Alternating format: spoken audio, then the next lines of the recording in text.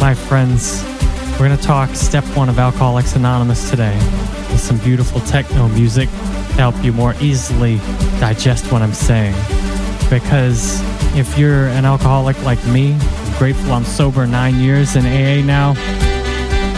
The first step of Alcoholics Anonymous was the hard step. That's what took me the longest, is realizing I cannot drink safely.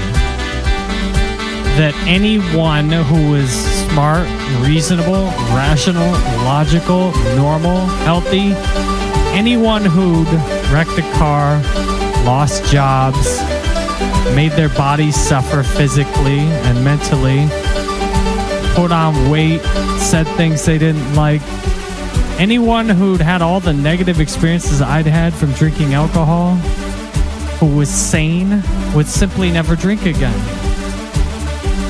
First step of Alcoholics Anonymous is about realizing I am insane. And not just I, but we. When we come to Alcoholics Anonymous as newcomers, we are insane.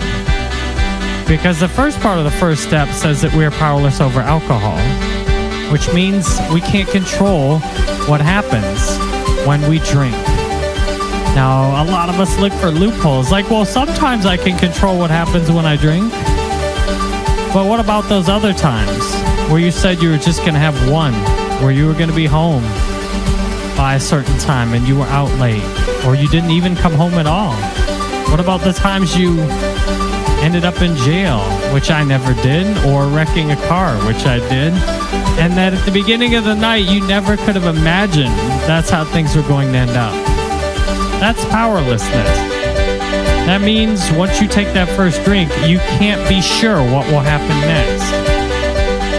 When I wake up in the morning and I'm sober, I can be sure what's going to happen next, as long as I don't take a drink. I'm going to drive safe. I'm going to treat people nicely. I'm going to go help others. I'm going to take care of myself. Now, the second part of step 1 is what was really tricky for me, because I realized I drank more than most people for a long time. Although we often will pick other people who drink more than most people to hang out with too, to compare ourselves with. But the second part of step 1 is that our lives have become unmanageable. That means that even though I don't drink and I get sober, even though I know I'm powerless over alcohol, even though I know all these bad things happen to me because of drinking, I still have relentless thoughts and physical desires to drink anyway. And that's an unmanageable life, when you're craving something that is bad for you. When you're wanting to do something that hurts yourself and others around you. Because the truth about alcohol is, it's not good for anybody. Even people who just have a drink or two here often will put themselves in bed with a hangover accidentally, or put on weight, or simply not reach their full potential and realize that you can have social interactions without a drink or two. Even for regular people, alcohol is a waste of time and money and a limitation. But for alcoholics, it's absolute poison that is killing us. That's the truth. It's not this thing that's great, that's making our lives better, that's helping us cope and deal with it. It's causing us more suffering, more pain. I was telling somebody the other day that yes, at 9 years sober, I generally don't get as euphoric and crazy as I got when I drank. But I also don't pay the 100 times as much pain that I experienced in exchange for those few moments or few hours at most of euphoria. The price we pay for drinking is simply not ever worth it. Now, a lot of us, once we realize, wow, I know drinking's bad for me. I know it's hurting everybody around me, my relationships, my job performance, my health. That's where the real step 1 kicks in, is when you realize I still want to do it anyway. I don't care how bad it is for me. I don't care how many times I've told people to stop, that I would stop.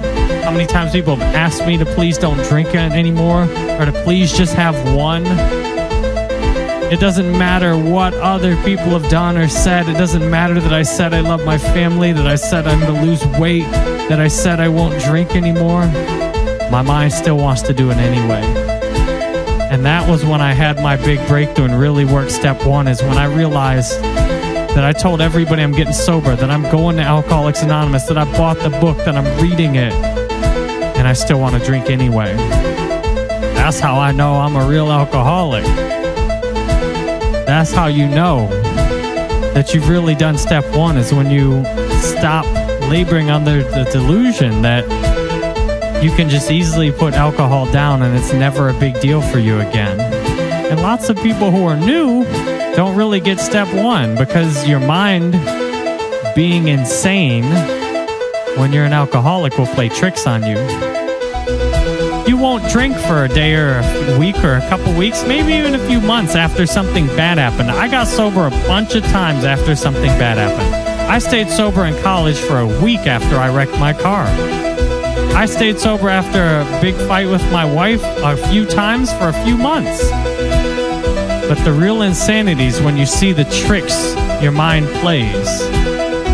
That even though you told your wife you'd never drink again, it's 3 months later, and now you can barely remember the promise you made 3 months ago.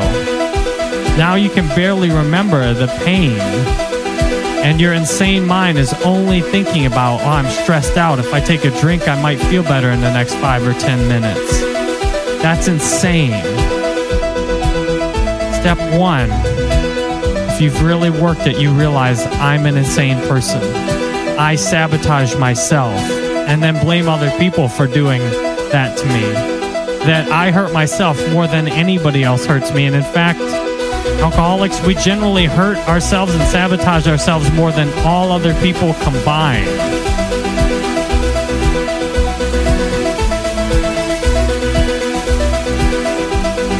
Step one is about realizing, even if I try and stay sober, my insane mind is working against me. Even my body feels like it's working against me. That I'll turn into the liquor store parking lot by accident. That I'll just end up somewhere and I didn't even mean to. That I took a drink and I didn't even think I was ever going to do that again. Step one is all about making your drinking and your sobriety as it is utterly hopeless. Because if you were sober in a way that was enjoyable and satisfying and you loved it, you would naturally have no desire to drink again. A lot of people new in AA think with this false sense of security, which is also called a pink cloud. You come in, something bad happened, and your mind tells you, that's it, this drinking thing's over with. It'll never be an issue again. And what happens? All of a sudden, something happens, some flip happens, the insanity clicks on in the mind. And despite days, weeks, or months of sobriety, all of a sudden the insanity kicks in and says, I think we could have a drink today. Come on, my wife's at work. She was mean last night. Let's have a drink. I'm bored. You'll know you really done step one when you realize my current situation is hopeless and I desperately need help. And I'm not even sure exactly what kind of help I need. But that's where we move on to step two. We start to realize other people have been through this and have been restored to sanity. Maybe I can too.